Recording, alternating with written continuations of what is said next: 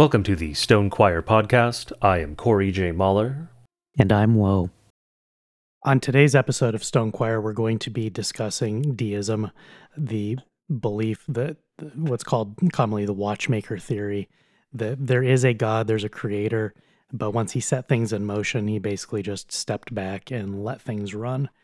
The reason we're discussing that today is that I think that Christianity has been overtaken by a soft form of deism. Maybe some of you even listening have some elements of this deistic view in your own hearts, even while you confess the true God. You know, it's deism is a non-Trinitarian heresy and an anti-divinity heresy in some ways, but the aspect of it that is compatible with modern Christianity, which is to say not Christianity at all, is the belief that God set things in motion and he just kind of vanished. So the first half of the episode is going to be talking about that, and then the second half we're going to be illustrating some examples of how Scripture talks about sin specifically having temporal consequences and how we fundamentally don't believe that today, even as we say that we do. And just as an alert to any Roman Catholic listeners, I know there are a few of you at least, when we're talking in that, we're going to be using completely different terminology than you use in your own confessions.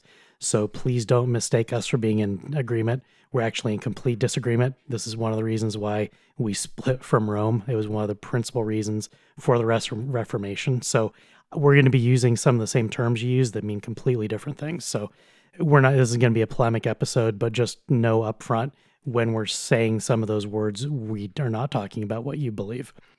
A specific warning to parents before we get into this. Towards the end, we're going to be giving an example that is necessarily graphic in a sexual nature. We're going to be using one or two words that you may not want to explain to your children today. So I'd caution you to maybe screen this episode before you listen with family, as we know many of you are now, and we're thankful for that. Whether or not your kids listen to this episode now or later, the reason that we're going to, create some trouble for you as a parent is specifically that the example is such a crucial example of how Christianity, in sort of the modern form of Jesus died for us and so everything's okay, is fundamentally destructive to how we are living our lives. So we're going to make the case for that. And that specific example is one that whether or not your kids listen with you today, your kids need to know before they go and get married. They need to understand how certain sins should affect mate selection, because they will affect the rest of their lives. They've affected your lives. They've affected everyone's lives in varying ways. So begin, I'm going to give a brief recap of Scripture as it relates to God acting in time. And I'm going to cover just a few highlights of God doing stuff in time. The reason for highlighting these is that I think that as Christians today, even faithful Christians, we kind of look at God's action in creation as basically limited to what God said he did in Scripture, and then we have this hiatus, and then at some point he's going to come back. And so that's why I say we're kind of functionally deists. We'll make that case. But it's not that we're saying God never did anything after 6 days of creation, but we kind of believe that Jesus ascended into heaven and then God's just kind of hands off, and later on God will come back and do more stuff. But in the meantime, we're kind of on our own. And that's false. That's plainly contradictory to Scripture. And again, it affects how we confess our faith and how we live our lives. So in the beginning, the Word was with God, and the Word was God. And God said, "Let there be light." And by the end of the sixth day of creation, God had finished all of the things that he intended to make, and he saw that it was very good. God walked with Adam face to face as friends.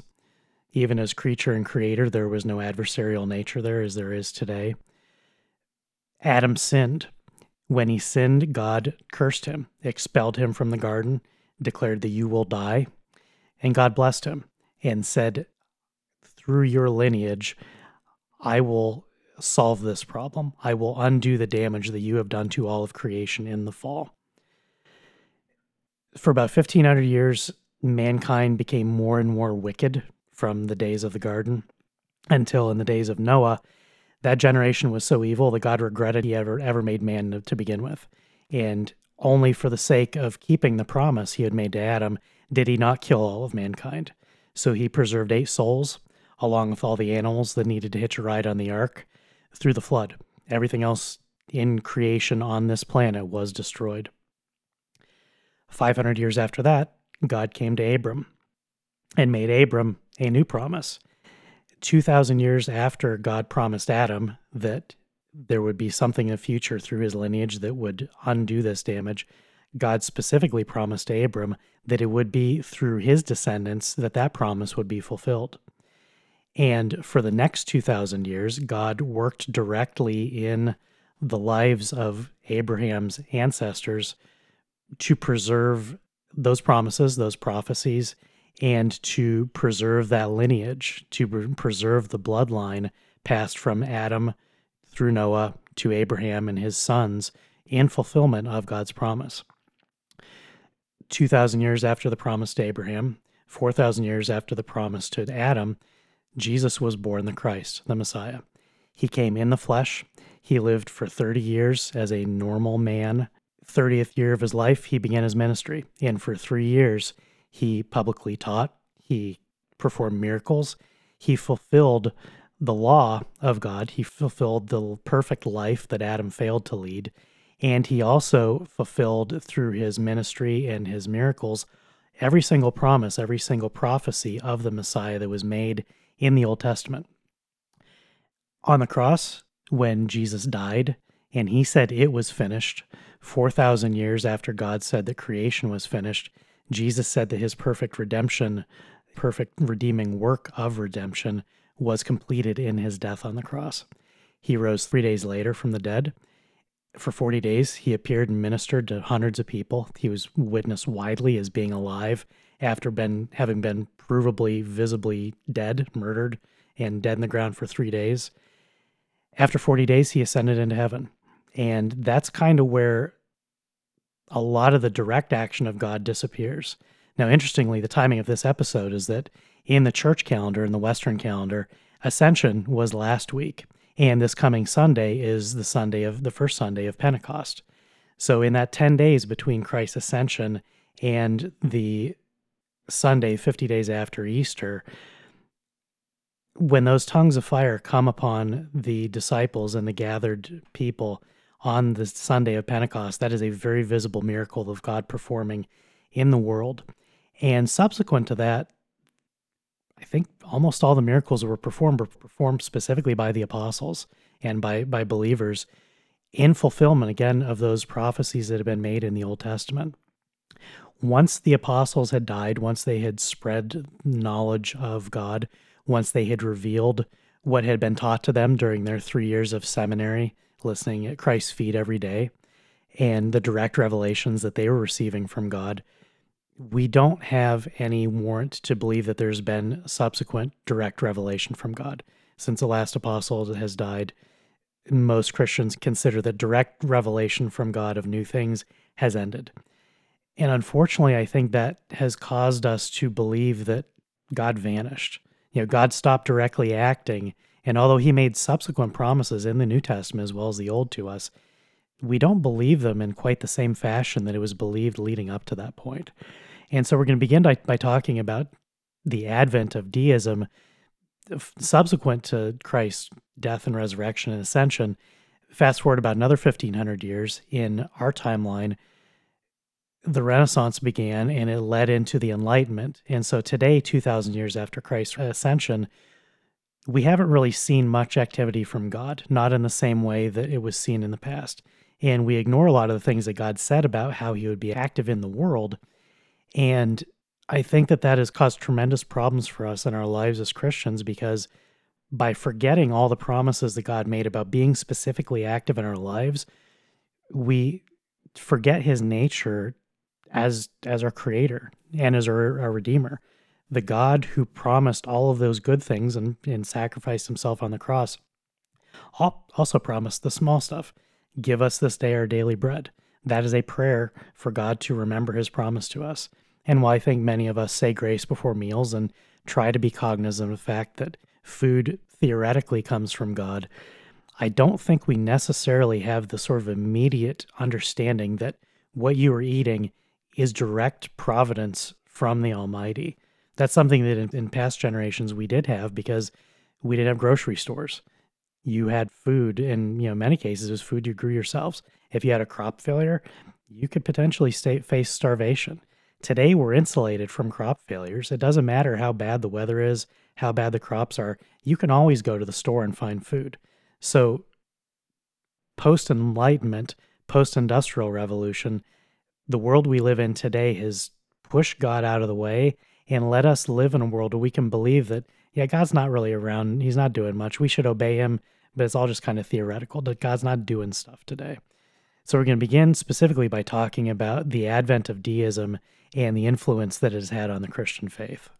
So, as is becoming a theme with this podcast, we are going to mention the Enlightenment, because really, deism entered Western civilization, Western society, and in time, the Christian church in the West during the Enlightenment.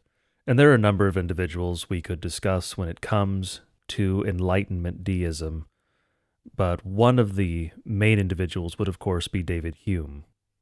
Now, before getting to Hume specifically, what deism is in this historical context is essentially a rejection of special revelation, not general revelation, but special revelation, a rejection of miracles, and a rejection of mystery.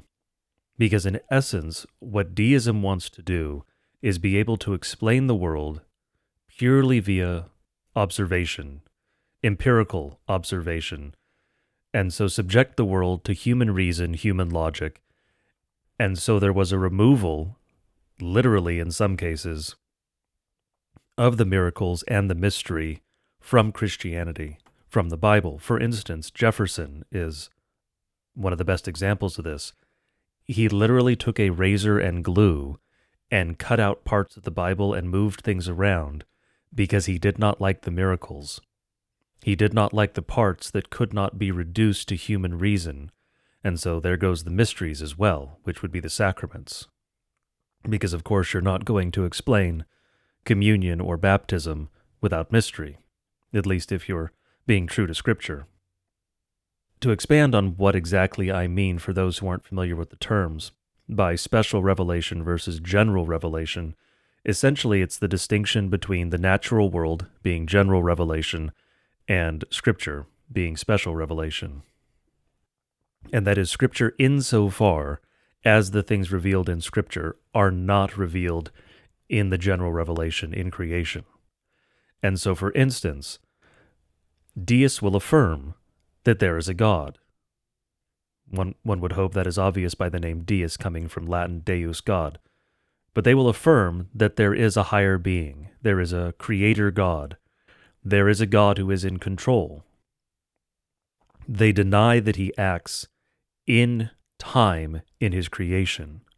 It's the watchmaker idea that God wound up the universe after creating the universe, obviously, and then let it go. And he stands back and he watches it. And so he is transcendent and not immanent. That is immanent with an A, not an I. But special revelation is what you have in Scripture. Special revelation is those things that are not revealed in the creation itself. And so, for instance, the core of the Christian faith, not revealed in the general revelation. Yes, you can discern there is a God. Yes, you can discern some things about God. But you cannot discern what God's disposition toward you is and how he wants you to interact with him. Yes, you can reasonably come to the conclusion that you should worship God, and that is correct. Insofar as pagans came to that conclusion, they were right. But without Scripture, you cannot know about Christ. You cannot know about original sin, except insofar as you look around and see that things are not as they should be. But you don't know what to do with that. And so you need that special revelation to know that Christ died for you, and that belief in Christ is how you have a right relationship with God. That is special revelation. You cannot get that from simply looking at nature. And just to throw in a verse here, just so that we're establishing that we're not just making this stuff up and we're not trying to sell some sort of weird pagan version of Christianity. The very beginning of Romans 1, God writes, For the wrath of God is revealed from heaven against all ungodliness and unrighteousness of men, who by their unrighteousness suppress the truth. For what can be known about God is plain to them, because God has shown it to them. For his invisible attributes, namely his eternal power and divine nature, have been clearly perceived ever since the creation of the world, in the things that have been made. So they are without excuse. For although they knew God, they did not honor him as God or give thanks to him, but they became futile in their thinking, and their foolish hearts were darkened. So when we talk about natural revelation, general revelation, revealing God, we're not saying you don't need Jesus and you don't need Scripture. We're pointing to Scripture to say what God said about himself. God says that the heavens testify to his glory. And we mentioned on numerous episodes, go read Job 38 and following. Read it devotionally every week. That is God delivering an extended soliloquy about how creation itself testifies to his glory, to every man, not only to Christians, but to every man who has ever lived. So Romans 1, the very beginning of one of the most important books in all of Scripture, says exactly what we're saying here. And we have a lot of critics who just flat out lie about everything we say. We are not making this stuff up. It's not a good idea that we had. God literally says this. So when we are battling deism, we're battling it in our own church for precisely this reason. There are men who believe that natural revelation doesn't say anything about God. Now they're flipping it. They're saying that Scripture is the only way to know anything and nature tells you nothing. God says both. God says that Scripture reveals himself and then nature reveals himself in different ways and for different purposes. But to neglect one for the sake of the other is evil. As Christians, we don't get to do that. And it's also just ridiculous when they try to argue that Scripture alone reveals God's glory, because usually when God in Scripture appeals to his own glory, he appeals to creation. So Scripture itself is directing us to creation to see the glory of God. And of course, you paraphrase there the beginning of Psalm 19. I'll read the first 6 verses because they're highly relevant here. The heavens declare the glory of God, and the sky above proclaims his handiwork. Day to day pours out speech, and night to night reveals knowledge. There is no speech, nor are there words, whose voice is not heard. Their voice goes out through all the earth, and their words to the end of the world. In them he has set a tent for the sun, which comes out like a bridegroom leaving his chamber, and, like a strong man, runs its course with joy. Its rising is from the end of the heavens, and its circuit to the end of them, and there is nothing hidden from its heat. And of course, that is speaking about creation. It's speaking about what God has done, what you can see when you look out the window. And so again, general revelation, creation, special revelation, Scripture. Both are true. Both reveal truths about God, and Christians can refer to both. But then to move on to David Hume, as mentioned, he is one of the ones who created the modern conception, or really the modern framework of thought that turns into modern deism. Because in his essay, one of his more famous essays of miracles in one of his books, he basically argues that miracles are impossible. The problem is, if you actually look at the essay and assess the logic used in it, the entire thing is begging the question in the technical sense. When someone says begging the question in everyday speech, most likely he is wrong. Because begging the question is a technical term. It is a term of art. If something brings up a question, it is raising the question. If something begs the question, what it is doing is, in the question, in the inquiry itself, you are assuming the conclusion. And that is what Hume does. Because the basic outline of Hume's argument is that a miracle is something, this is how he defines miracles, a miracle is something that transgresses the natural law. It is something that is outside of a natural law that goes against it. And so the most common example that's going to be given is a man coming back from the dead, because of course the goal of denying miracles is to deny the resurrection, both Christ's resurrection and ultimately our resurrection. And so what he argues is, miracles cannot exist because natural laws are established over time due to the empirical observation of many men. This is the argument that an empirical truth, if you have contending arguments, the one that is true is the one that has the greater weight of evidence behind it.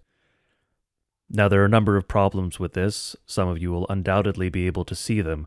For instance, if you have a long-established error, how do you overturn that with accurate observations? Because every accurate observation is going to be, by Hume's own rule, thrown out because it doesn't accord with this supposedly established natural law. And so, as you can see, he's begging the question. He's saying a miracle can't happen because a miracle is outside the natural law and only things that are inside the natural law can happen. And so it's just complete gibberish. But That's this literally is the definition of a miracle.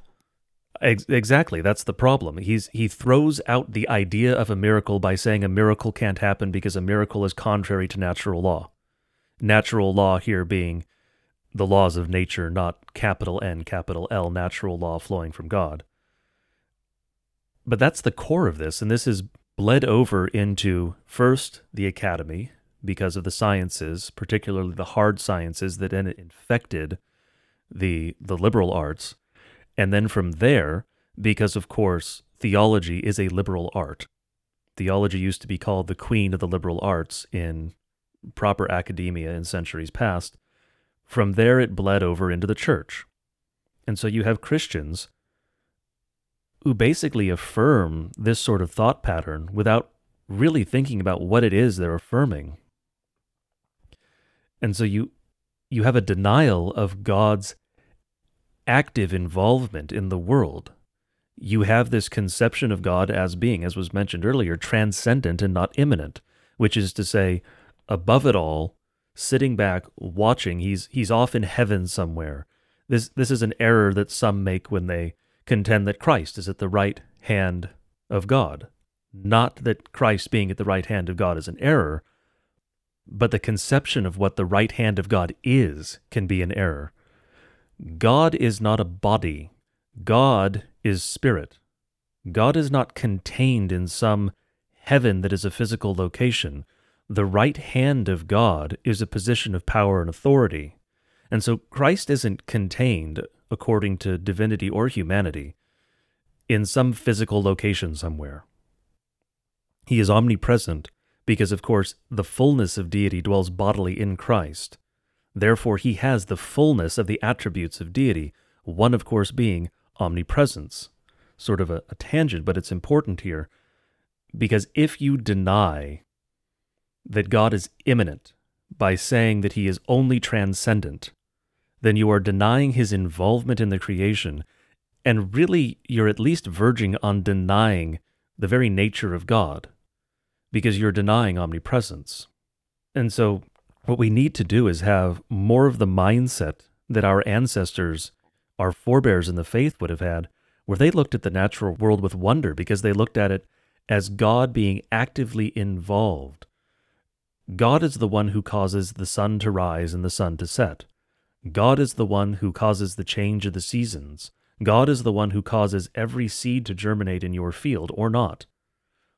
Everything we have comes from God. He is involved in everything from the grandest scale, the movement of galaxies in the universe, the interaction of the galaxies, this grand, awesome scale, all the way down to the smallest interactions of whether it's individual atoms or particles inside of one. God controls all of that. He is involved. He upholds everything by his power. Without God's active, imminent involvement, nothing happens. And that includes miracles. Now, Hume's definition of what a miracle isn't entirely wrong, because when we speak of a miracle, what we really mean is that God involved himself in a particular way that is so out of the ordinary that it is utterly undeniable. So God is involved, as I said, in everything. So the cell divisions in your body right now, God controls those. Those happen because he wills it. But we don't call that a miracle. It is a miracle in the broader sense of the term. but we don't call it a miracle because it is in perfect accord with the way God made things to operate. What we would call a miracle is a man coming back from the dead, because that is not in accord with how the fallen world works. God has to intervene in a special sort of way to cause a man to come back from the dead. And so that's what we mean really when we say miracle. And that's what these individuals, born of the Enlightenment thought, deny. They rip them literally out of the Bible in some cases and say you can't possibly have a miracle because God isn't actually involved in creation. He is merely sitting back and watching the machine that he spun up and then let loose. And I think at some point, what has really happened is that while they were trying to deny miracles outright, special things like resurrection of the dead, as you laid out, they ultimately are fundamentally denying that God is doing the things that God says that he does in Scripture.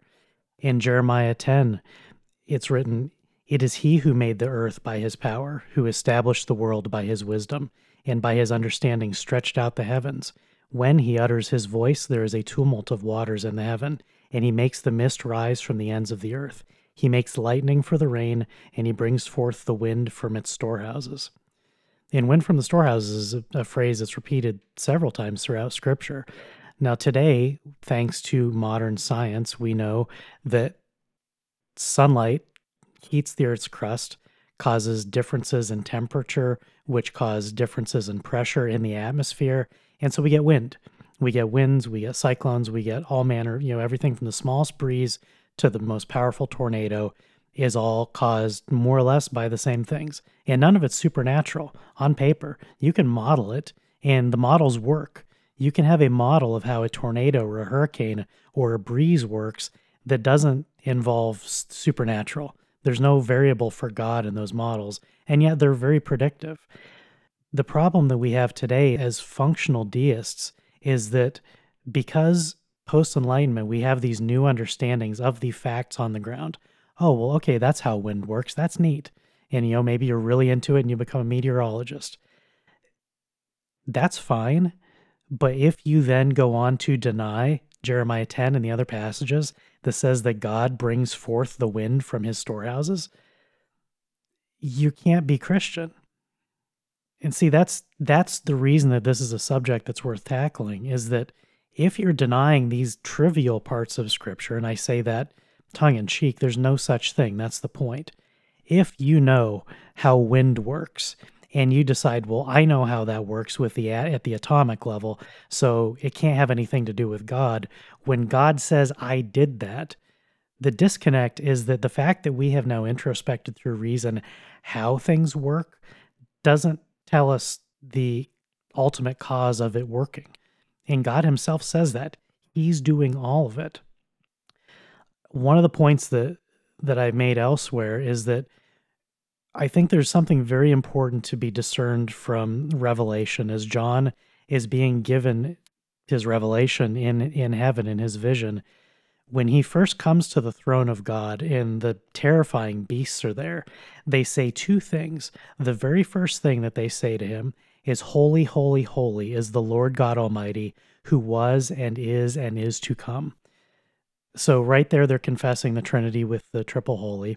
And the next thing that they say to him as he stands before the throne, listen to this: "Worthy are you, our Lord and God, to receive glory and honor and power, for you created all things, and by your will they existed and were created." Now, the reason I think that's so important is that the very first two things that are said in heaven before the throne of God have nothing to do with Christ's sacrifice on the cross. I do not say that to diminish that in the slightest. That is the third thing. But it's important, I think, that in order, it says, "Then worthy are you to take the scroll and to open its seals. For you were slain, and by your blood you ransomed people for God from every tribe and language and people and nation. And you have made them a kingdom and priests to our God, and they shall reign on the earth." So the 24 gathered around the throne do confess Christ as the Redeemer. That's absolutely a fundamental part of Christianity. There are two other things that are said before the throne of God first. The first is the Trinity, and the second is declaring the glory of God in creation. And so again, as we introspect the glory of God in creation, as Christians, that should give us a greater appreciation for the glory of God. It shouldn't make us appreciate science, which again is just, it's a word for knowledge. That's literally what it means. Scientia is knowledge. It's not special. It's not a different religion. It is a knowledge can only be of a true thing. So when we have scientific knowledge, which is redundant, of things, what we're saying is, okay, we understand better how it's working. And to Corey's point about Hume and his definition of what we can accept, that's the problem that science faces today. The established science, like made up things like anthropocentric global warming, are complete nonsense. But because 95 doctors out of 100 say this is how it works, no one is allowed to even get funding to say, well, that's complete nonsense. So these false beliefs have effects on our lives in the left-hand kingdom and in the right. As we get further and further away from believing that God is active in creation, it's easier to forget the other things. One of our recurring themes is that Satan doesn't care which lie you buy. As Christians, and most of you listening are Protestants, you're not going to fall for the trick that you can save yourself, that you can do something to earn your salvation. We got that one nailed. We figured it out 500 years ago, and we've stuck to our guns. Satan didn't rest on his laurels. He's found other avenues of attack that are not frontal assaults on the second article of the Creed. He's going after the other stuff that we don't have good arguments against. It's part of the reason that Stone Choir exists. We're talking about this stuff that no one's really talked much about because Satan wasn't attacking it before. Now that Satan is attacking it, it should become one of the chief concerns of the church, capital C. Every Christian denomination is either struggling with some of these questions, things like trannyism and other matters related to the flesh and how we're created, or they're adopting wholesale the religion of the world, and they're ceasing to be Christian, even as they still have the creeds and confessions, whatever your confession is in your denomination. When you start whittling away at what God has done in his creation, that is an overt denial of the Creator. You can't get around that. If you say, no, God, the wind didn't come from you, the wind came from solar radiation, God will judge you for that as a false confession that you were denying him. And if you deny God, he will deny you on the last day. I think it may be helpful for the listeners to go over, I guess, really just a couple practical matters when it comes to deism in our own daily lives in the modern world. And it should be mentioned first, the first point, the Freemasons are deists. That is one of the reasons, of a number of very strong reasons, that Christians cannot be Masons. And I know that some will think, well, my grandfather was a Christian and a Mason, and maybe that was so. But if he was a Christian, it was because he was a bad Mason. And if he was a good Mason, he was not a Christian. Because again, Freemasonry is deist. It denies that God is active in his creation, that he is involved, and it denies the mysteries. It is exactly what we've been describing thus far. It is an organized form of deism. It is a deistic competing religion to Christianity. And so again, no, you cannot be a Mason and a Christian. These are incompatible, and historically, Lutheran churches, among others, have barred membership to Freemasons, and certain other groups have actually persecuted the Masons historically, which is, of course, what a Christian ruler would do, because they're an anti-Christian cult. But then another point that I want to make is something that many have undoubtedly read at some point, and that is C.S. Lewis's trilemma. I'm not going to recommend C.S. Lewis generally as a theologian. He is a decent apologist, but apologist and theologian usually not found together in one man.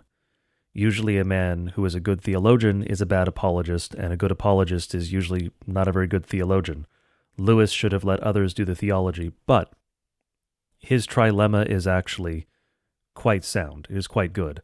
I'm not going to say that it is purely logically sound, as in you could turn it into a modal logic problem and arrive at the conclusion. That's not the point. It is compelling, which is why I am calling it sound. And the trilemma, of course, is when you deal with what Christ taught and what Christ claimed, you are left with three options for what Christ is, and that is lunatic, liar, or Lord. You can say that he was a lunatic, that he was a crazy man who lived in the desert and told people some good stuff and claimed some crazy things like he was God. Or you can claim he was a liar, that he was just a swindler, that he was one of a long line, actually, in Palestine of those claiming to be a Messiah. Or you can conclude that he is your Lord. Because if you take his claims seriously, that's the only option. If the things that Christ did and the things that Christ claimed are both true, then he is your Lord and Savior. Deists don't want to deal with this.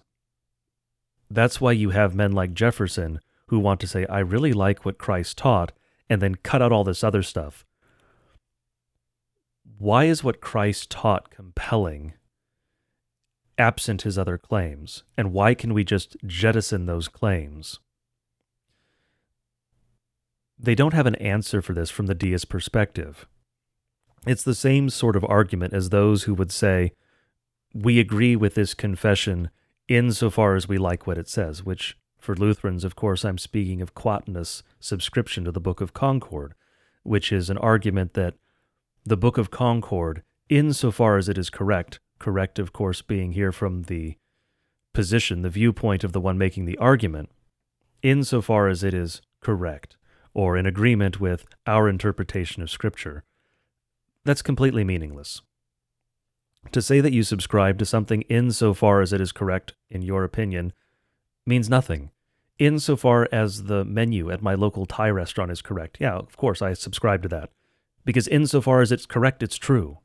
That's the case for all documents. It's a totally meaningless claim. And that's the problem that we have here with deism. Their claims about Christ make him irrelevant, meaningless, and really highlight the bankruptcy of deism itself. I think one of the worst consequences of the Industrial Revolution was that it separated us from our food. It separated us from our food sources, from how God provides things to us. And there's so much of how God wanted the world to be ordered that hinges on providence, that hinges on him acting directly to us. Now, I'm not making a case for everyone returning to doing everything himself. I would be dead if that were the case. I can't grow anything. It's not fundamentally a rejection of specialization of labor, but I think it's important for us to acknowledge that in the industrial age, we have been separated from the immediacy of God's delivery of these things to us. As I said earlier, I've mentioned before, a grocery store is a miracle. You can go in there any time of the year, any season, and basically get food pretty much from around the world. That's, if you have a decent grocery store, it's going to be in good shape. It's going to be fresh. You know, some of the stuff is genetically engineered now, so it's been messed with, so it looks good. But even with that, the fact that there's always food when you're hungry, if you can afford it, is itself a miracle. And I think because we have gotten away from the lifestyle that involved hand to mouth, in the sense that you are growing the food or the animal, the plants, whatever it is, whatever sort of gardening or farming you're doing on any scale, when that's no longer a part of our lives, we forget that someone's doing that on our behalf. And that specialization means that the farmer that witnesses birth and death, that witnesses the sacrifice of the animals as they're dying to be our food, the farmer sees that, and it's kept out of sight. And frankly, one of the other horrors of the industrial age is industrial farming, which is absolutely evil and should be destroyed and made illegal everywhere. That is vile what is done to creatures today. It makes me sick. If you can support local farmers, just as an aside, please do that, because a local farmer is always going to be taking better care of their animals. I have a friend a few years ago who grew some pigs. They had one bad day in their life and they didn't even know it. They were outside, they were eating like crazy. He cleared several acres with the pigs eating everything up. And then they made incredibly good bacon and ham. And they never even knew it was coming. They had a wonderful life as pigs. And then we enjoyed them for a year as dinner. That is the way God has ordered things since Noah got off the ark. God said, as I gave you the plants, I now give you all the animals too. Everything is yours to eat. Now that we have grocery stores, now that we have all these other sources of things, we forget that God is still doing that for us. It's really the polar opposite of manna from heaven, where they were wandering in the desert and they had no food, and then it rained, this bread for them, and that was their sustenance. The immediacy of that is it's the same sort of immediacy we get from a grocery store, but without any of the notion that it's a miracle that God's doing it.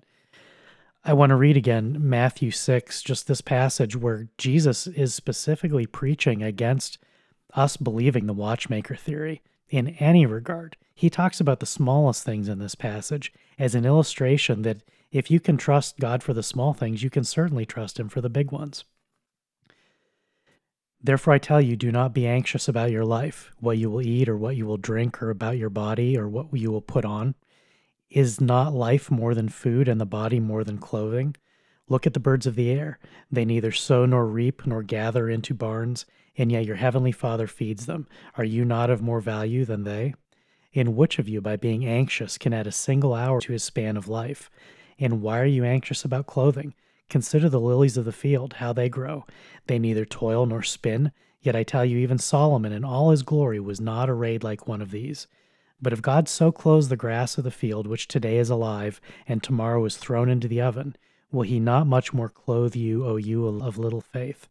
Therefore do not be anxious, saying, what shall we eat, or what shall we drink, or what shall we wear? For the Gentiles seek after these things, and your heavenly Father knows that you need them all. But seek first the kingdom of God and his righteousness, and all these things will be added to you. Therefore do not be anxious about tomorrow, for tomorrow will be anxious for itself. Sufficient for the day is its own trouble. This is a passage I've read at least once before in a previous episode that the reason I keep returning to is, one, it countermands deism flatly. It's saying that your food, your clothing, all of it comes to God. Not only is some sort of miraculous intervention outside of the laws of nature, but it's how God provides things. God gives you a job. God gives you a house. God gives you food. All the things that God gives you are his blessings. And they're every much as bit a blessing as the miraculous manna from heaven. God is simply fulfilling this promise to all his creatures in a different way in our lives. And that's a blessing too. I'm not complaining about grocery stores. I'm saying that the fact that we have this blessing of such great abundance should be a reason for even greater thanksgiving, and not certainly a reason for us to forget that it's God that's producing all of it. He sends the rain, he sends the winds, he grows the crops, he gives us farmers and grocery stores and truck drivers and all the things that are so mundane that without which we would starve. So all of that is God acting in our lives. And the fact that there's scientific reasoning and understanding that let us think, oh, well, I understand how the economy works. I understand how the weather works. I understand how crop rotation and germination works. If you forget God, you've missed the entire point of everything. You'd be better off starving to death and remembering God than being fed and forgetting him. God is giving us both in nature and in scripture, and all we have to do is receive it with thanksgiving. I think a final point that we should make in the U.S. context, which of course is our primary context. Yes, we have listeners from all over the world, in fact, but in the U.S. context, many operate under the assumption that the U.S. doesn't have an established religion, an official religion, and that we cannot have that. Of course, that's a different argument for another time, perhaps. No, the Constitution doesn't actually bar an established religion. It bars Congress from doing it. But the U.S. does have an official religion, and it is deism.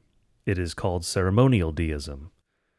Now, some, of course, will try to argue that it's not actually a religion, but it is, in fact, a religion. It was first mentioned in Lynch v. Donnelly in a dissenting opinion, but I'll read just a quick paragraph from that dissenting opinion.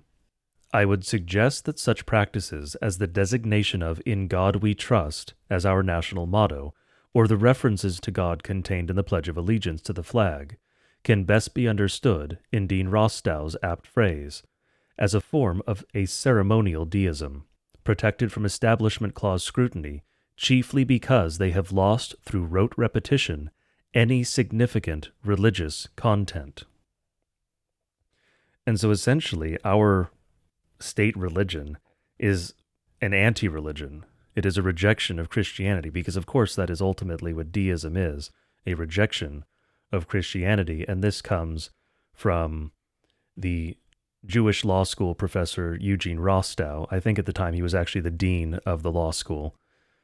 But his argument is that the U.S. has a ceremonial deism as its religion, which makes appeals to God or a higher authority that aren't actually truly religious, in that they aren't really an appeal to God, but an appeal to a sort of tradition or belief in a higher principle, which of course is deism. And that is an important point about deism. It's this appeal to a higher power, which we of course see in Alcoholics Anonymous, or an appeal to providence. Any number of different terms are used for this. If you see someone who uses only those terms, you should be deeply suspicious. That person is most likely a deist, not a Christian. Now, there is a bit of complexity or potential confusion here, because Christians can also use those terms. It is perfectly permissible for a Christian to refer to God as uppercase P providence, or as the higher power. However, a Christian will necessarily also refer explicitly to Christ as Lord and Savior at some point. A Christian will be able to give that confession of the faith. That's the dividing line. The deist will never give that confession of Christ. The Christian will give the confession of Christ even if he also uses these terms that overlap with terms used by deists. And so it is important, it is incumbent on Christians to pay close attention, particularly to those who are speaking in the public sphere, when they use these terms, and perhaps even more importantly, which terms they neglect to use. And so we, the living in this generation, separated 2,000 years from Christ's ascension, have inherited this post-Enlightenment version of Christianity that most of us hold lazily. You know, it's simultaneously a true confession and a false confession. Because if you stop believing that God is doing certain things, even while you believe he's God, we're not sitting here pronouncing judgment on who has true faith and who doesn't. God alone knows that. But we can say with absolute certainty that you are endangering your salvation by endangering your faith by adopting a false confession that denies God's things that he reveals in Scripture that he does. And one of the reasons that we wanted to do this episode, one of the reasons that we began by specifically talking about the idea of a watchmaker God who's basically checked out now, is that as we've gotten into a gospel reductionistic version of Christianity within the church, where when we are professing our faith, we don't want to talk about God punishing sins anymore. We even want to say the word sin. We talk about brokenness. You know, we talk about things being problematic, which is a Marxist term. We don't say sin. We don't say evil. That's one of the reasons that Corey and I say sin and evil a lot. It's not being obsessive or trying to be controversial. It's that that's what these things are. That's what God calls them. So when God calls something evil and you call it problematic, there's a disconnect. And if you claim to be Christian and you won't say things the way God said them, you're going to get into trouble, even while you're confessing all the other parts of the faith that are true. And one of the chief problems that we have today is that Christians don't believe that God punishes sin in this life. We believe that you sin and sin and sin, or you try not to sin and maybe you do a decent job. Obviously, no matter what, you're going to sin some. That's part of the Christian confession. We cannot live a perfect life. Jesus 2,000 years ago lived the only perfect human life. We will only be perfected in the resurrection, covered in his blood. Until that day, no matter how hard we try, we will fail. Nevertheless, we are to try to obey God in confession that he is our God, he is our creator. We are to confess as the angels before the throne, holy, holy, holy, you are God Almighty. I will do what you say. That should be simple and obvious to everyone. Instead, what we hear from so many of our teachers is, oh, don't worry about that sin stuff. Jesus has it covered. Just try to do better, and you're forgiven. And by no means would Corey or I diminish forgiveness in the slightest. The entire Christian faith is predicated upon the creator of the universe 6,000 years ago coming 2,000 years ago to repair the damage that Adam did and that we perpetuate through our sinful lives and our sinful being. The fact that God paid the eternal price for our sins on the cross does not obviate the fact that there are temporal punishments for those sins. Not always, not automatic. It's not a one-to-one correlation. Nevertheless, it is absolutely the case that God will punish us in this life for the things that we do. I want to read now the confession, the general confession that's given publicly in virtually all Lutheran churches for hundreds of years. O Almighty God, merciful Father, I, a poor miserable sinner, confess unto you all my sins and iniquities with which I have ever offended you, and justly deserved your temporal and eternal punishment. But I am heartily sorry for them and sincerely repent of them. And I pray you of your boundless mercy, and for the sake of the holy, innocent, bitter sufferings and death of your beloved Son, Jesus Christ, to be gracious and merciful to me, a poor sinful being. Now, every week, Lutherans are saying, justly deserved your temporal and eternal punishment. And we focus a lot on the eternal punishment. That's hell. That's taken care of as a Christian with this confession, with a true confession of God. You are off the hook for the eternal punishment. We never think about the temporal punishment. As I said at the beginning, if any of you happen to be familiar with Roman Catholic doctrine, we're not remotely talking about the same thing. Temporal and eternal are two different spheres.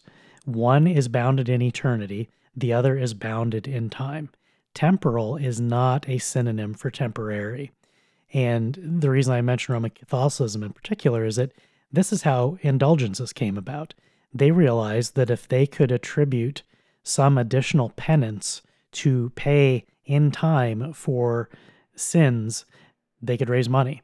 It was one of the reasons politically that the Reformation was fought, was that the St. Peter's Basilica, all the beautiful things in Italy, those were being built with indulgence money extracted largely from Germans. It was a racial, national extortion racket in the name of Rome, in the name of the Pope, to get money from one nation and give it to others. Now, the indulgences were everywhere, but they're pushed particularly hard in Germany. And so when Roman Catholics talk about temporal punishments, they specifically mean doing something to get off the hook in this life. That's not what we mean. That's not what Lutherans are talking about when we talk about temporal punishment. Lutherans are talking about what Nathan brought to David in 2 Samuel 12. Nathan said, "You have struck down Uriah the Hittite with the sword, and have taken his wife to be your wife, and you have killed him with the sword of the Ammonites. Now therefore the sword shall never depart from your house, because you have despised me and have taken the wife of Uriah the Hittite to be your wife. Thus says the Lord, behold, I will raise up evil against you out of your own house, and I will take your wives before your eyes and give them to your neighbor, and he shall lie with your wives in the sight of this sun. For you did it secretly, but I will do this thing before all Israel and before all the sun." David said to Nathan, "I have sinned against the Lord." And Nathan said to David, "The Lord also has put away your sin. You shall not die. Nevertheless, because of this deed, you have utterly scorned the Lord. The child who is born to you shall die." So that's a temporal punishment. Now, that is a specific, you might say, miraculous temporal punishment. But the fact remains, Nathan said, "The Lord has put away your sin," meaning the eternal punishment. Nevertheless, David's son was killed by God. That was the temporal consequence. And notably, in light of some of our previous episodes, the temporal consequence for David's sin was visited upon his son, who had, by our standards, had done nothing, but he was the product of an evil union, and God cursed it with death. So when we talk about temporal consequences for sin, as we've talked about in the past, we're dedicating this episode specifically to the point. God will sometimes use punishment in this life, in your life, as you are living and breathing, punishment for a sin that you have committed by way of chastisement and reproach, and to bring you to repentance. In the case of David and Nathan, he had already confessed his sin. He was confronted by Nathan, and yet still the punishment was visited upon him, even as God forgave the eternal price for that sin. So it is absolutely Christian doctrine that something that you do in this life will have punishment from God in this life. That's how this ties in with deism. If you believe in the deistic God, Jesus ascended into heaven and he's going to show up on the last day, but in between, God's not really going to do anything. Oh, maybe he feeds us, but the idea that God would cause in your life specific punishment for specific sin is a big deal. And it's something that has a direct impact on our lives, on every man's life. And so when we're talking about obeying God or not obeying God, and we're talking about Christian doctrine focusing, we would argue, too much on forgiveness. I know that sounds terrible, but we're trying to make the point that if all of your focus is on forgiveness, that's the eternal forgiveness, the specific point we're making here is that God does not forgive the temporal punishments for your sins. You will still face some consequence. Again, not a one-to-one relationship. Not every sin has a direct and immediate punishment. God doesn't promise that. He does, however, promise that there will be temporal punishments for sins. And so when they are visited, Christians are to point to them and say, this is God's punishment for this sin. Sometimes as a demonstration that the thing itself is sin. When you see the punishment for the thing, that is a demonstration of the evil of it. It's a proof that it is sin. And when antinomians want to focus on, well, Jesus died for you, God forgave all that, don't worry about it, that's fundamentally destructive to the faith, because it allows you to keep on sinning and knowing that Jesus paid for it all on the cross. So you can just kind of do whatever you want and try not to sin so much. Well, when someone says you're actually destroying your body and your mind and your soul all at the same time by your evil, that's part of what Christians need to be able to tell each other. You should be able to tell your friend who is sinning, you're abusing drugs, look what it's doing to your body, look what it's doing to your family. You're being punished for your evil. Stop being evil, and those punishments, some of them will go away.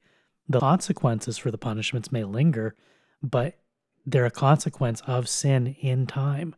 That's a part of the Christian faith, and it's one that we have to remember, because as the world gets worse and worse, I don't think we can just cling more and more to the cross and think about forgiveness and eternity while ignoring the destruction that we're inflicting on creation. Destroying creation is sin. Destroying your body is sin. We can't do that. When you continue to sin unrepentantly, you're jeopardizing your salvation. So this is a matter of profound urgency and importance. It's the whole reason that we're setting this up in terms of deism and temporal consequences, because rejection of a God who's active in the world fundamentally results in rejection of a God who will ever punish you for anything you do. Christians think that they can just live a consequence-free life by doing anything, and then as soon as they confess, okay, it's over. You can't, not touching, can't get mad.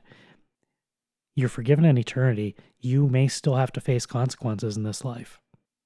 And so this is where we'll get into the section about which we warned you at the beginning of the podcast, where we will be covering some topics that you may not want your children to hear just yet.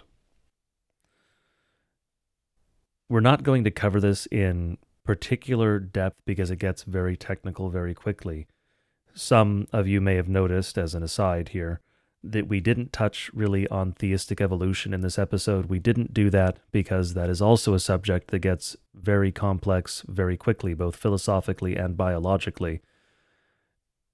We will probably eventually do a future episode on that. It will be a deep dive episode. It will be involved, and complicated. You may want to listen to it a few times, but that is not this episode today.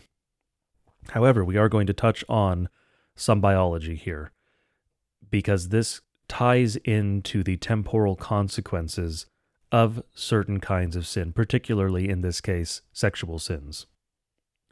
And so, first off, it is necessary to mention just some basics about human reproduction for those who perhaps skipped health class, biology, what have you. Humans are oogamous. Essentially means that we have two different kinds of gametes that come together to produce offspring. That's all that means. And it's anisogamous, which is that they are different from one another, which is just to say that the sperm cell and the egg cell are different. Because, of course, the sperm cell is motile and the ovum is not. Now, the reason I mention this is because the fact that the sperm cell is motile is what is important here. Because for a woman, when she has sex with a man, if he ejaculates inside her, those cells, the DNA contained in them, do not stay put. Because again, sperm are motile. They can move, and they do so. And so the ultimate consequence of this is that the woman winds up having some of the DNA from the man with whom she had sex in various places in her body, including in her brain and her cerebral spinal fluid. They've conducted autopsies on deceased, obviously, women, and found male DNA in the female brain. Now, this happens a number of different ways. One is having sex. If the man ejaculates inside the woman, well, you now have male DNA inside the woman, and it makes its way to various other places inside her body. The other, of course, would be pregnancy. Because if the woman becomes pregnant with a son, well, the son has male DNA, obviously, and there is an exchange of cells between the child and the mother. Some of those do cross the placental barrier. And so you will wind up with immune cells and others from the mother in the child and from the child in the mother. Now, there are some benefits to this. There have been cases where those cells that cross the barrier from the child to the mother have actually repaired damage to the mother's body and potentially saved her life. It's very obvious why God designed the system the way he did. There are some stresses on the female body during pregnancy. The pregnancy itself takes care of some of those stresses and potentially of other damage that existed before the pregnancy in order to help bring the pregnancy to term. One example that I read many years ago was a woman who had a defective heart valve. She got pregnant and the fetal cells actually fixed the heart valve, which obviously vastly increases the odds of the pregnancy coming to term, because of course there will be stresses on the heart throughout the pregnancy and particularly during the birth. And so this mother survived, whereas she probably would not otherwise have survived because of that microchimerism, which is what we're talking about here. Microchimerism is when you have a population of cells. You actually have multiple populations of cells if you're talking about the distinct genetic lineages. But you have a grouping of cells where the overwhelming majority of them are from one line. In this case, the mother. They are primarily her cells. But you have a significant, although small, percentage of those cells that are from another line, usually defined as less than 1%. That may not sound like a lot to most people because it's, less than 1%. 1% is small. But if 1% of your cells are foreign, that's huge. And no, I'm not talking about the ones in your gut. Those don't count. These are cells that are actually in your body, potentially doing things. Because some of these are going to be stem cells. And stem cells are going to produce other cells. Some of them are going to be hematopoietic, which is to say producing the components that make blood. Some of them are going to do other things. As I mentioned, the ones that, for instance, could repair a heart valve, do something like that. And so for a woman, you have this microchimerism as a result of having sex with a man or being pregnant, and that can include if she has a spontaneous abortion, which is to say a miscarriage, or an actual abortion, because that also still leaves behind those cells. Now, the point of this and how it ties into what we're discussing with regard to sin and the temporal consequences of sin is that if a woman has sex with many different men, she is going to have DNA not necessarily from every single man with whom she had sex, but from a number of them. The consequences of this are going to be biological and psychological. We'll start with the biology. Biologically, you are going to have expression of certain proteins, various other things. I said we won't delve too deeply into it, so we won't do that. But you're going to have various consequences for the woman herself, and additionally, for any children she has from that point forward, from her having sex with a number of different men. You are going to actually change the ultimate genetic makeup of the child due to the mother's past actions. Which means for a man, of course, if your wife is a virgin and she has sex with you and only you, your children are going to be maximally related to you. In fact, each additional child you have with that same woman is going to be more related to you because you are literally injecting your DNA into her every time you have sex with her, not just when she gets pregnant. And so she becomes not necessarily more like you over time, but more genetically yours. That is how God designed it.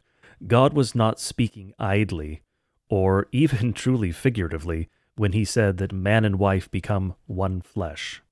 It is more literal than most people would happen to think, and certainly more literal than those living a profligate, libertine lifestyle in our modern world would like to think. And so biologically, your children are going to be less related to you as the man if your wife has had sex with a number of other men. And that just continues to get worse as she has more and more partners. Of course, there are other biological consequences. We know STIs and things like that.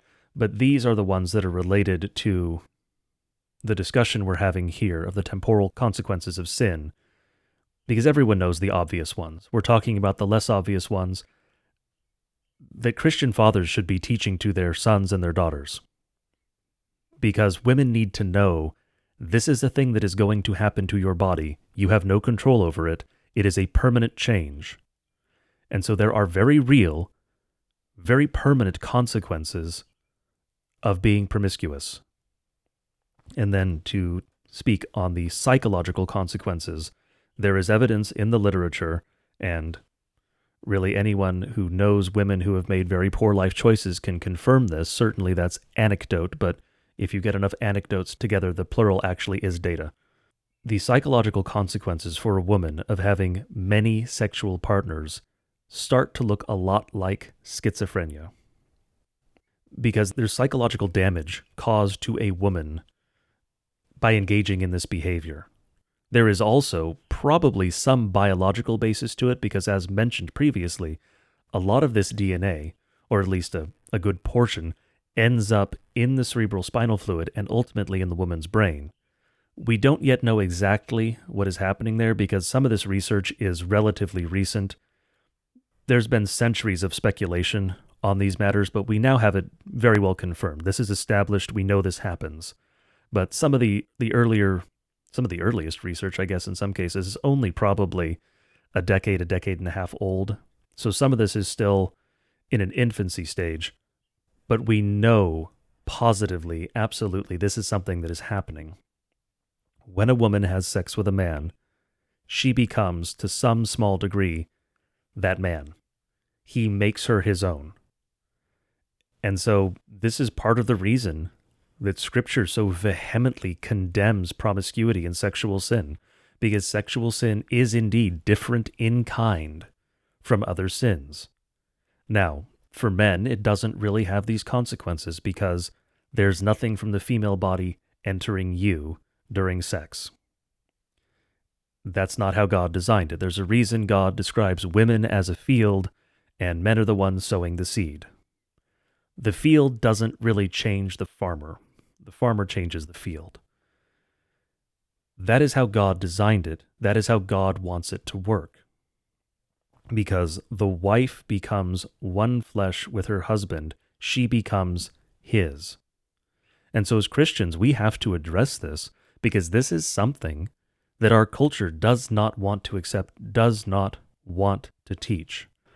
Because if you teach this, if you speak on these actual consequences, then women are going to be hesitant to be promiscuous.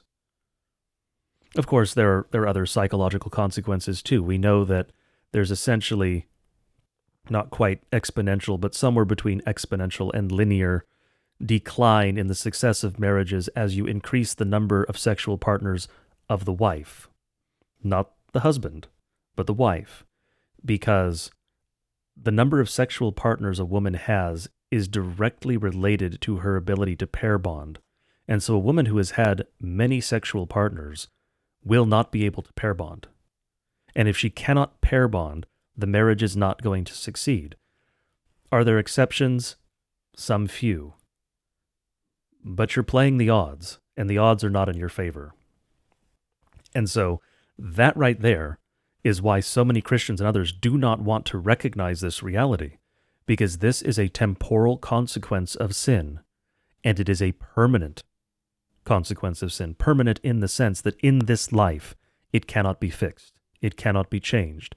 These women are permanently damaged because of their past actions, and there is nothing we can do to change that. They are going to have less of an ability to pair bond. Their children are going to be less related to their supposed fathers. This is simply the reality, the biological reality of how God made women. And so we have to deal with that. If we just obeyed God, if we listened to what he says in Scripture, if we were faithful to what he commands, none of this would be a problem. This would be great. This is a good thing. This helps build families. This helps build marriages. This creates a stable society. But when we live in a society that is in open rebellion against the things that God says are good, against the things that God commands us to do, this is damning. This destroys people.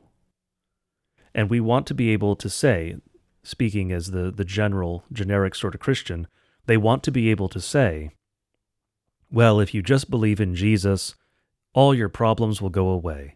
It's a sort of therapeutic gospel, and it's false. All your problems will not go away. That is not what God promises. Your eternal problems will go away because you don't go to hell. That's certainly important. That is the most important thing. But the temporal consequences are real and they remain. You are not going to be cured of the STIs you've acquired through a libertine lifestyle. You are not going to have all the foreign DNA removed from your body if you're a woman or, incidentally, a homosexual male if you become a Christian. These things remain. These consequences remain. Yes, the eternal punishment for the actions that led to the temporal consequences, those eternal consequences are removed. But the temporal ones are not.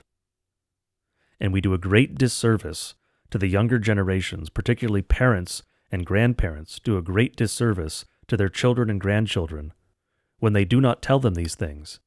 Because lying to them about them is one thing. Yes, that's certainly sinful, and that's a problem. You are derelict in your duty. But failing to teach them these things is also sinful, because you are to train up a child in the way he should go. Because that promise of God that when he is old he will not depart from it doesn't apply if you don't do the train up a child in the way he should go part.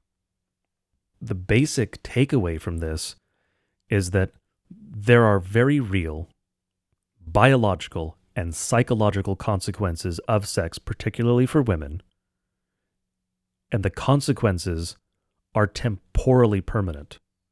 And so Christians need to recognize this and teach future generations these truths so that they can at least have the information necessary, maybe to make better decisions than the last handful of generations with regard to these matters.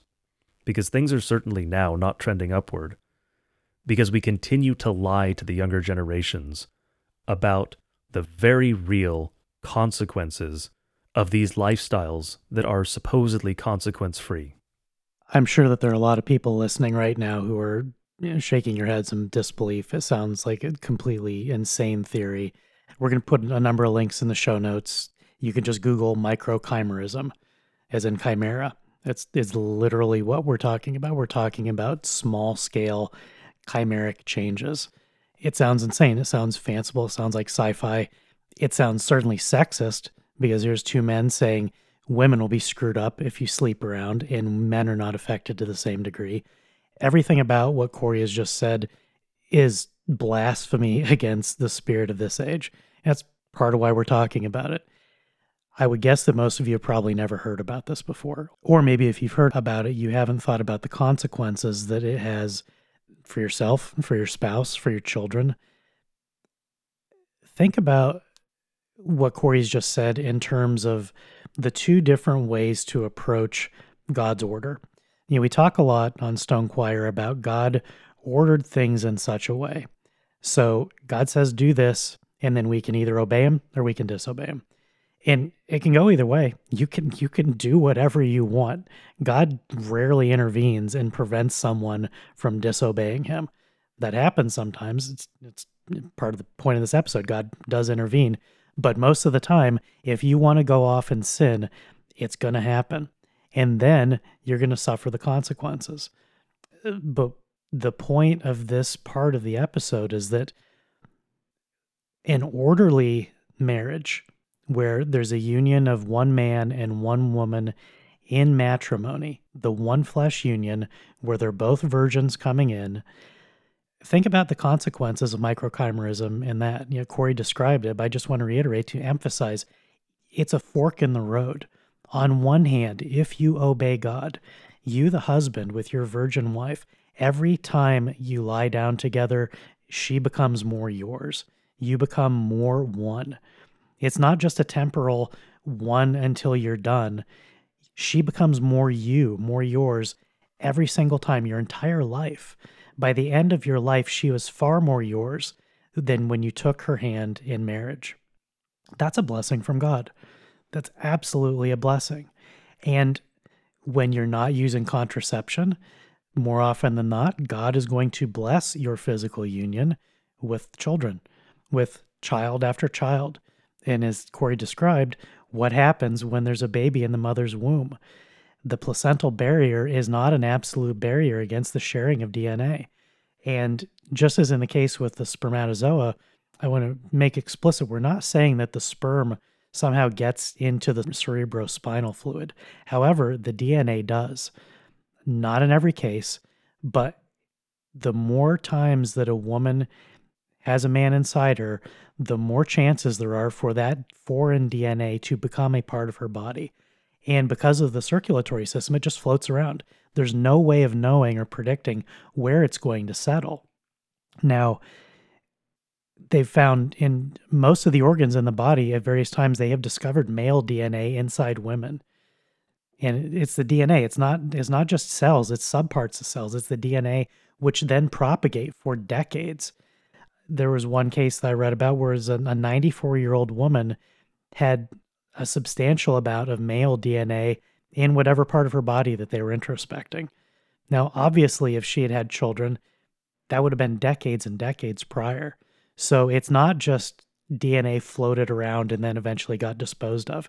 It becomes a part of the woman's body, and her own body perpetuates that foreign DNA as its own. She becomes less herself and more the man with whom she has had sex. And so when you're properly ordering these things, that man is your husband. Every time you have sex, there's more of him in you remaining. Every time you have a child, that child becomes a part of you. That's not just a metaphor. Mothers talk about their children being a part of them. We now know scientifically, it's the scientific part is certainly less important than the metaphysical spiritual part of a child being of the mother, but it's also physically real. The more children that she has, the more of their DNA is in her. And the children's DNA propagates as well. The firstborn will propagate his or her DNA to subsequent offspring so that the children will be even more closely related. And this is a blessing. Like, this is a beautiful thing. As Corey said, this is how God designed all of this to work. That is absolutely a beautiful miracle for a family to be so closely united that they're all fundamentally of the Father by virtue of that union. That's incredible. And on the flip side, you have the girl who whores, the girl who chases after man and does the same things except in a disordered fashion. The more times that happens, the more disjoint her own insides become, the more separate people she has in tiny pieces in her. And as Corey mentioned, I want to say this explicitly, the more times that a girl has had sex with different men, the greater the likelihood and the greater degree that any offspring you have with her will not be your own. Not to the same degree as if she were a virgin. Yes, they'll mostly come from your DNA, but some of the DNA in your children of a girl who has been whoring will be the other men. They will leave their mark on her, and it will be in your children. And we see examples sometimes where that may actually have been the case. You know, when you see twins where one is black and the other is white from the same biological parents, and everyone's like, oh, it's a miracle. Race isn't real. Well, race is real. I would bet a large amount of folding money that woman in that particular example had sex with an African American, and his DNA was hanging out enough to change the skin color of one of the children. These have real consequences. As Corey said, they have psychological consequences too, particularly because some of this does literally get into the brain. And we're not just talking about DNA floating around in the fluid. It literally gets into these cells, which then replicate. And so the brain of a woman in some small part is replaced by the brain of whichever man has been inside her. If it's your wife, that's a blessing. If it's random men, that's absolutely a curse. It's horrifying. And so part of the reason that we broke our general rule with this episode of trying to avoid subjects that, you know, you wouldn't be able to listen to with your kids is that this is so important for you to share with your kids in whatever manner is suitable. They don't need to listen to this. They need to hear from you. Don't ever have sex with anyone who is not your spouse, ever. One man, one woman, forever. Any deviation from that makes things exponentially worse. And to the point of the temporal consequences, it's permanent. There's no undo for this. There's forgiveness, but there's no undo. It's fundamentally the same as a man or a woman deciding that they're transsexual and that they need to mutilate their body to be the other sex. So men will chop off their genitals, women will chop off their breasts. If, on the rare occasions when those people repent and return to Christ, their body parts don't grow back. Once you mutilate your body, once you do this physical harm that is an obvious punishment for the sin you're committing, there's no undo. God will fix you in the resurrection. To what degree, we don't know. We don't know what our perfect resurrected bodies are going to be like, except that they'll be ours. But we do know that until you die, you're going to be the way you are. Whatever you damage stays that way. That is a big deal. And the reason that we want to talk about this is that don't do the crime and you won't face the punishment. See, when we talk about temporal consequences, you know, in the case of David and Bathsheba and Uriah and Nathan, when Nathan came to David and said to him what God had proclaimed, that his child would die, there wasn't a direct connection between his action and the child dying. The child died as a punishment against David. However, in these other cases, it's much more obvious what the connection is. If you're a man who thinks that you're a woman and you chop off your penis, what's the punishment for that? It worked. That's the punishment. It worked. When we sin against our own bodies, it works. God doesn't need to have some other separate punishment to just be delivered from the sky. Not discounting at all that will happen. We know for a fact it happened to Sodom and Gomorrah. But the immediate effect is what is described at the end of Romans 1. For this reason, God gave them up to dishonorable passions, for their women exchanged natural relations for those that are contrary to nature. And the men likewise gave up natural relations with women and were consumed with passion for one another, men committing shameless acts with men and receiving in themselves the due penalty for their error. That's explicitly a temporal punishment. And it wasn't fireballs from the sky, it was STDs. It was corruption of the flesh as a direct consequence of the flesh being used for corrupt purposes. So, when we're talking today about temporal consequences in opposition to a deistic God, this is why Satan wants us to believe. Like, if you want to believe in God the creator, fine, that's fine. But he doesn't do anything. He's not really watching. Maybe there's a judgment day someday, but you can live your life however you want and there'll be no consequences. And oh, Jesus died for everything and you're saved and that's great. Don't worry about it. The reality is very different.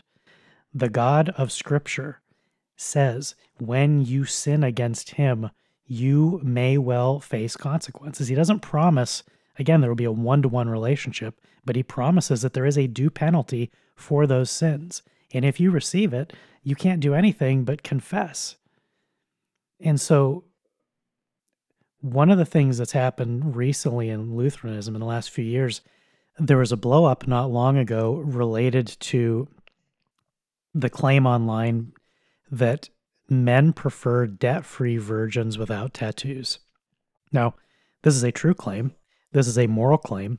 It is what some would call a judgmental claim. And that's the root of this. That's the root of the antinomian spirit within so much of Christianity today. When a man says, I would prefer to marry a girl who is debt-free, she's a virgin, and she doesn't have tattoos, the immediate response from the antinomian is shrieking in rage and terror. How dare you judge someone for their past actions? She confessed, she repented, God forgives her, you must do the same. And that's a complete sleight of hand because that's not at all what's being talked about. If you have a girl who is $200,000 in debt, who has slept with 30 men, and who's covered in tattoos, she's going to be a worse wife. Absolutely, period. She's going to be a worse wife.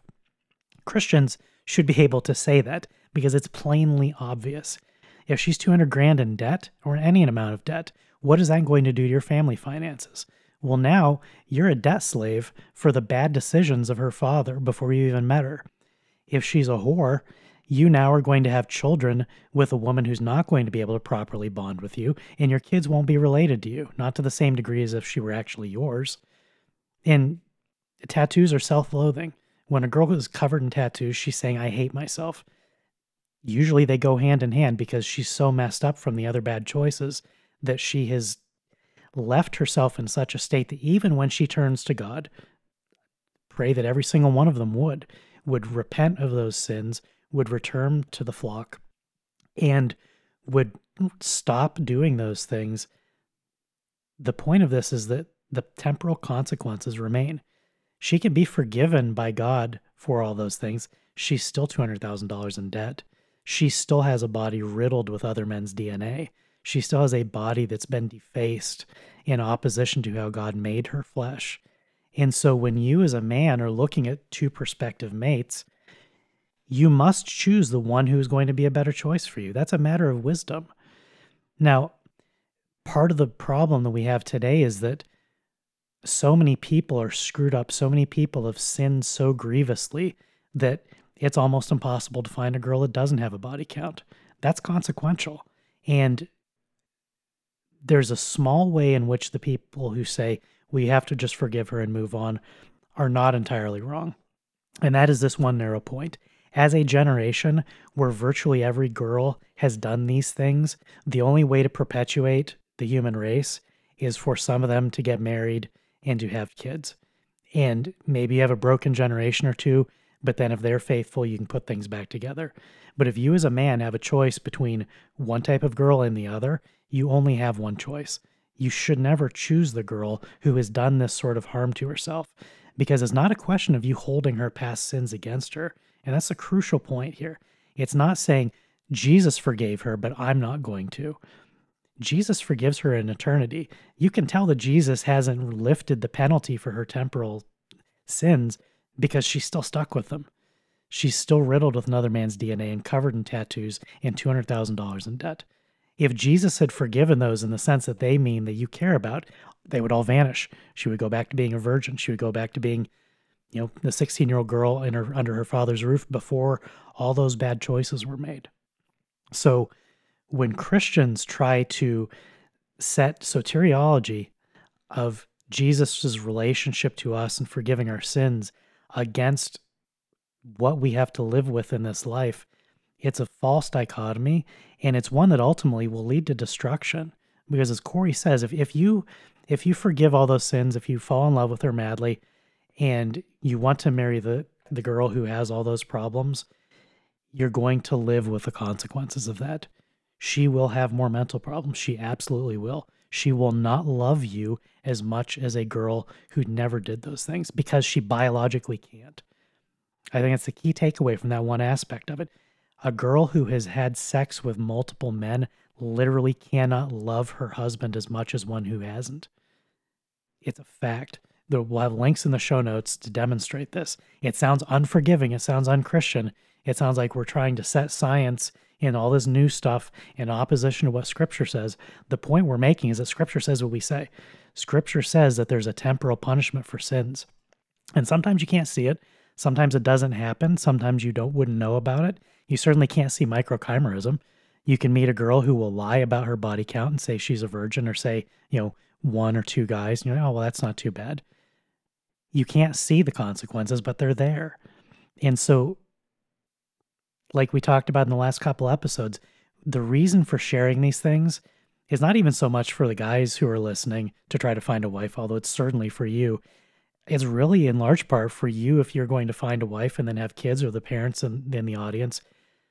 Make sure that your kids don't make any of these mistakes to begin with.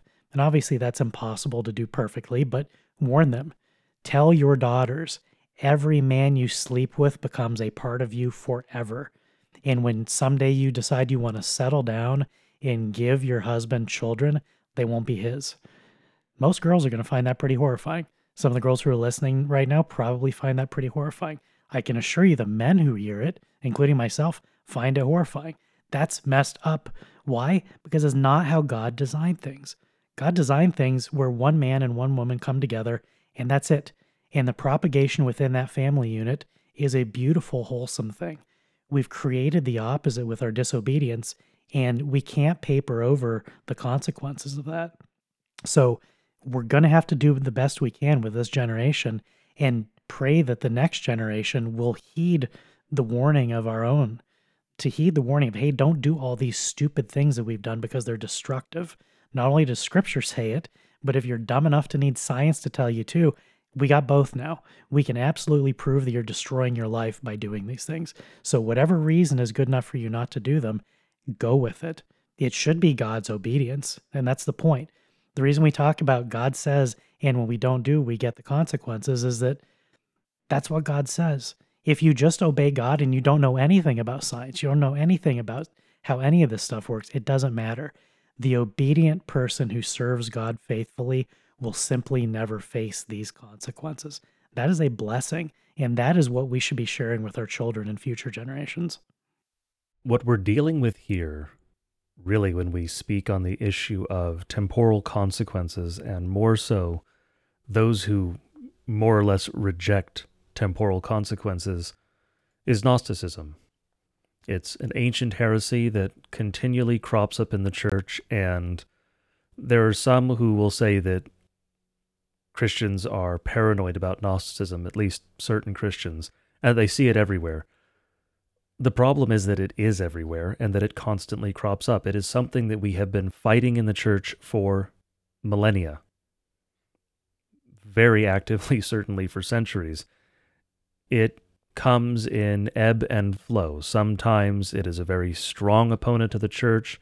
Sometimes it's weaker. Today it's very strong. In our society, we have a very weird relationship to the body, to the flesh, because there's a very strong strain of transhumanism in modern thought. The idea that we can transcend this mortal coil and become something greater, whether it is through hallucinogens, some try that route, or body modification, which is to say perhaps cybernetics or genetic engineering, whatever it is, there's this belief that we can transcend our mere flesh. And then on the other hand, there are those who totally deny the flesh and focus instead on the spirit and think, well, the flesh doesn't matter. Ultimately, we're a spirit, and so what happens to the flesh is irrelevant. And that is part of some forms of ancient paganism, particularly the Greek paganism, to some degree the Romans.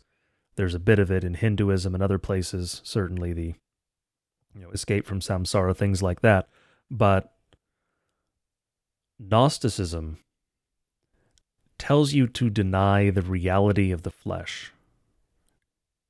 And that is what underlies those who argue against temporal consequences for sin. What they're ultimately saying is that it's the spirit alone that matters, and the flesh isn't real. Because as soon as you are converted, as soon as you believe in Christ, as soon as you have faith, well, your spirit is now right with God, and so the flesh, well, that's irrelevant. That's just something you have for a time. And no, that's not what Scripture says. That's not what God made. You are body and soul. You are not soul riding around in body. You are not body that happens to have a soul. You are soul and body, body and soul. You are both of those as a human being. If you lose either of those, you're incomplete. And so the destruction of the flesh, of course, yes, is one thing. You have Christ says, don't be afraid of those who can kill your body, rather fear God alone who can destroy both body and soul in hell. But those are both real. That's why they're both mentioned there. Because both the body and the soul can be destroyed. And note what it says about hell. Body and soul. Those in hell are still body and soul, because that is what it means to be a human being. And so when you deny the reality of temporal consequences, when you deny the reality of biology, whatever it happens to be, whether you deny that microchimerism happens, whether you deny that there are psychological consequences, in this case with a biological basis for women who are promiscuous, or you deny the reality of the sexes, you deny the reality of race, whatever it happens to be, whichever one of these biological truths you deny, ultimately what you are doing is rejecting the reality of the flesh and telling God that He's wrong, and no, I'm just a spirit, and this flesh is just something you gave me for a time, and it really doesn't matter. That is not what it means to be a human being. That is not what Scripture teaches. That is not what Christians are permitted to hold or must hold. Christians must hold that the flesh is real, both the flesh and the spirit. As I've mentioned before, when this topic has arisen, I am deliberately ignoring dualism versus trialism. I hold to the latter. That's not the discussion right now. You are body and soul. You have to affirm, as a Christian, the reality of both. And the flesh comes with very real consequences in time when you abuse the flesh, or when you suffer something, because of course it's not always abuse. If you lose a limb, having faith in Christ does not regrow the limb, and you may have lost that due to no error on your part, because sin does not have consequences just for the sinner. Sin has consequences for everyone around the sinner. Sin has consequences for creation. Creation fell because Adam sinned. Everything was subjected to futility because of Adam's sin. Your pets die because Adam sinned. Your pets die because you sin. Sin has very real consequences here in time. It will also have consequences in eternity if you do not believe in Christ. But the consequences in time are not removed simply because you have faith.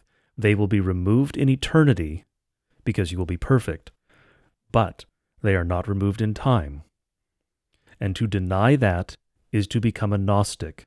And a Christian cannot be a Gnostic, because Gnosticism is a rejection of Scripture. It is a rejection of God's truth, and it is also a rejection of what it means to be human. It is a rejection of our nature and our essence. which of course is again a rejection of God, because rejecting the creation is rejecting the Creator. And so that is why we keep bringing up these sorts of topics. Because there are Christians who stumble into these heresies because they listen to the world and they don't pay attention, they don't assess, they don't look critically at what it is they're being told to believe, and so they stumble into heretical position. Now maybe felicitous inconsistency will save them. Maybe they don't really ultimately in their heart of hearts believe these lies they profess. Maybe they trust in Christ alone. But that isn't the position that you want to take before the judgment throne. You want to hold to a true confession that doesn't have all these little lies attached to it. You don't want to have to rely on, well, someone lied to me and I was deceived, and that's not an excuse. Certainly it is better to have been deceived and believed something false than it is to willfully believe something false, but ignorance is not an excuse. The pagans who lived in deepest, darkest Africa millennia ago and never heard the gospel did not therefore have an excuse. Because God's law is written on the human heart, and there are very real consequences in time for the individual and generationally for that person's progeny when that man sins. So do not think that as a Christian, you can just say, well, I believe in Christ, and therefore all these other things are irrelevant. That is not how it works. Belief in Christ is the most important thing, yes. But all of the other truths flow from that. Because if you believe in God, if you believe in Christ, if you believe in this ultimate ground of reality and truth, then you must believe everything else about him. Not just that he gave his only begotten Son to die for you, that he raised him again from the dead, that you are covered in his blood, that you are made whole in Christ, that you're forgiven. Because there are other truths about God. He reveals them in nature, he reveals them in Scripture. And as Christians, we are beholden to believe in those things. Because to believe otherwise is to believe something false about God at best. And at worst, it is to accuse God of lying. And if you accuse God of lying, things don't get better from there. You will eventually apostatize. That is the end of that road. That is the broad path. And so all of these truths about God that we keep mentioning in these episodes, the reason they are important, as we have said so many times, they are not the core of the faith. That's not the point. The point is, if you believe a lie, if you believe any lie, because Satan's goal is to get you to believe any lie. He just wants an opening somewhere. It doesn't matter. He doesn't need you to open the front door. Just open the back window. He'll happily climb in. If you believe a lie, then you will eventually be faced with a choice. And that choice will be accepting you believed the lie, rejecting it, and believing the truth, which is what we are calling you to do, or you can refuse to accept that you believed a lie because it's uncomfortable to have to admit that, and you can double down. And you'll double down by believing another lie, and another lie, and another lie. And it never ends, because as we've said many times, there's no floor. It can always get worse. And so yes, there are temporal consequences of sin. Yes, those stick with you. Yes, those will not go away in this life in many cases. But if you continue sinning, it will continue getting worse. And so stop. Turn from your sins, repent, and live the best life you can, even with the consequences of your past sin. If you don't accept that those consequences are real, you will forever be lying about the nature of reality, the nature of your own flesh, and the nature of God. That is not how you have a right relationship with God. You have a right relationship with God by accepting His truth, accepting the consequences of your past errors, and attempting to live the best life you can going forward with what God has given you in light of both God's gifts and the consequences of your actions. The Christian life is not a life of perfection. It is a life of repentance And yes, attempting to do better. That is part of the Christian life. You do have good works because good works flow from a living faith. But it's not perfection. You won't be perfect in this life. Those temporal consequences do remain. As a Christian, affirm the truth and move forward. I want to close with a brief story that's recounting Issues Etc. episode from 2019. As I was listening to it back when I used to still listen to Issues and thought that Todd was a decent guy, this particular episode that I'm going to recount briefly is where I initially had the realization of what we're describing today. The episode was with a woman who, at the age of 16 in 1973, got knocked up by her boyfriend. She hid it from her family, her Lutheran family, until she began showing. One day her mother realized she was pregnant, took her straight to the doctor. It was a family doctor who was also Lutheran. Don't remember if it was a Lutheran hospital, but pretty close. He was very gruff with her. He told the mother point blank she can't keep it. They had 10 kids at home, and so he said, you're not going to be equipped to handle this child as well. She agreed, and so the 16-year-old girl, didn't have any input. The decision was made to give the child up for adoption through Lutheran Child and Family Services, or the precursor to it. She received no prenatal care. She basically just went on with her life. She was not taken out of school. The law had been changed, so they weren't able to expel her either. So she attended school every day, pregnant as a teenager, unwed. Her boyfriend skipped. He wanted nothing to do with it. So she was on her own. She went into labor at school. She came home, told her mom she was having contractions. When dad got home, he drove her to the hospital, and she was basically on her own. And the way she described the delivery was that they wheeled her in. They put up a curtain at her, her midsection. She wasn't able to see anything. She delivered the baby. She never even knew if it was a boy or a girl. She never got to hold it, never got to see it at all. She literally gave birth, and then the baby vanished. And then she went home. She recuperated, and she went back to school, and it was like it never happened.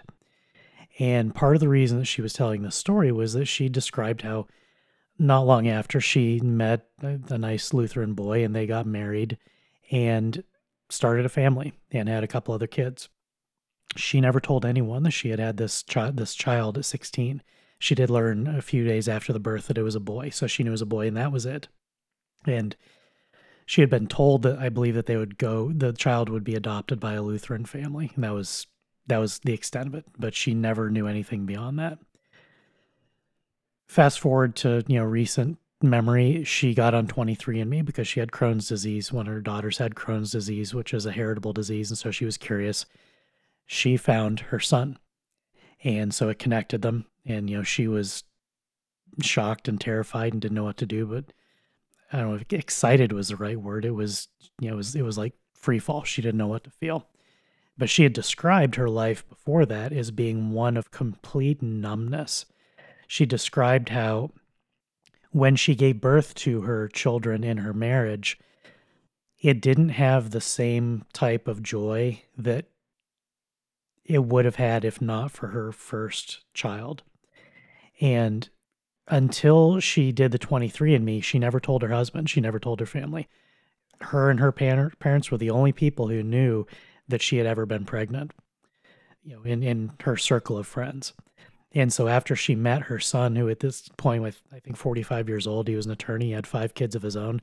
He was successful and happy and Lutheran. And so, it was a good reunion, but it was still very difficult for her. And, she talked to her husband and her kids, and everyone was happy about it. But one of the points of the episode, as she recounted all these various facts, was her describing her own suffering and emptiness from having given birth to a child and then having the child vanish, through adoption. And she said that, the child whom she gave up for adoption forgave her. He understood why it had happened. He said he agreed with her was the right thing to do under the circumstances. What struck me about hearing her describe the suffering and the numbness and the silent trauma of those events was that There was literally only one difference between her second pregnancy and her first. It was the same act of conception. It was the same gestational process. It was the same type of birth. The only difference was the moral circumstances surrounding with whom she had had sex. In the first case, it was a boyfriend in high school. That was wrong. That was disordered. That was not to whom she had been given. She gave herself away to someone inappropriately, sinfully. The result of that coupling was that her entire life has been scarred. And that was one of the things that she talked about. She knew she was forgiven. Everyone in her family and her life forgave her. No one holds her morally culpable. And yet, to this day, even after having been reunited with him and all the rest, her entire life has been defined by the numbness of a pregnancy outside of marriage, to the point that it even had a small detriment on her bonding with her subsequent children. And what I realized as I was listening to that was how profound that is, that if her first child had been with her husband, it would have been only joy. It would have been 100% joy. It was the single act of disobedience of having sex outside of marriage and the resulting pregnancy that set a chain of events in motion that were the temporal consequences of her sin. She's forgiven. She's confessed. I'm not holding her against her morally. I'm not sitting in judgment. That's not the point. The point is that the suffering that she endured and continues to endure, she still has psychological problems from it. I would imagine this is a few years ago. She's probably doing better now that she's reconciled with her adopted son. But the fact remains that she lost out on most of her life as being the sort of life it would have been by that one single act. And that's the point of this whole episode. All it takes is one deviation from God's commandments to potentially wreck your entire life. Now, this is sort of basic parental advice for anyone. You make one bad choice, it can ruin your life. The reason that we're discussing it, this is even true among Christians. It's even true with Jesus Christ and the forgiveness at the cross. Even when you sin and you are forgiven and you confess it, the sin may still harm you for the rest of your life. And the only way to fix that is never to do it. There is no undo button. There's no undo for her having slept with her boyfriend when she was 16. And she paid for the rest of her life for having done that, knowing that she was forgiven. And I think that's one of the important parts of this, is that it's not psychologizing guilt and loss and separation anxiety and all these psychological terms we throw around. She was injured by her sin. What should have been the most joyous day of her life became the worst. And the worst day of her life became the defining moment of her life. Even though she went on to have a good and happy life, it wasn't as good and happy as if she had not done that. And so I would ask everyone who's listening to remember that that is the point of this. It is not about sitting in judgment retroactively and say, well, you did this and you did that, and we need to do more to you. The point is that the only way to prevent these temporal consequences for our sin is not to do them in the first place. And the best bet, if you're not going to simply believe God and obey him, there's backup. If you believe that God is active in this world, believe that there are temporal consequences for your sin.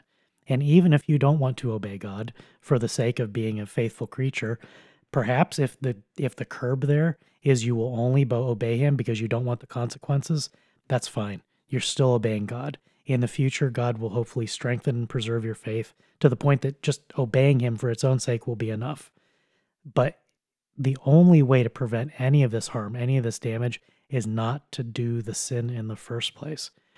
And we're in a generation that is so pervasively affected by this and so many other sins that people want to be defensive about their own past actions.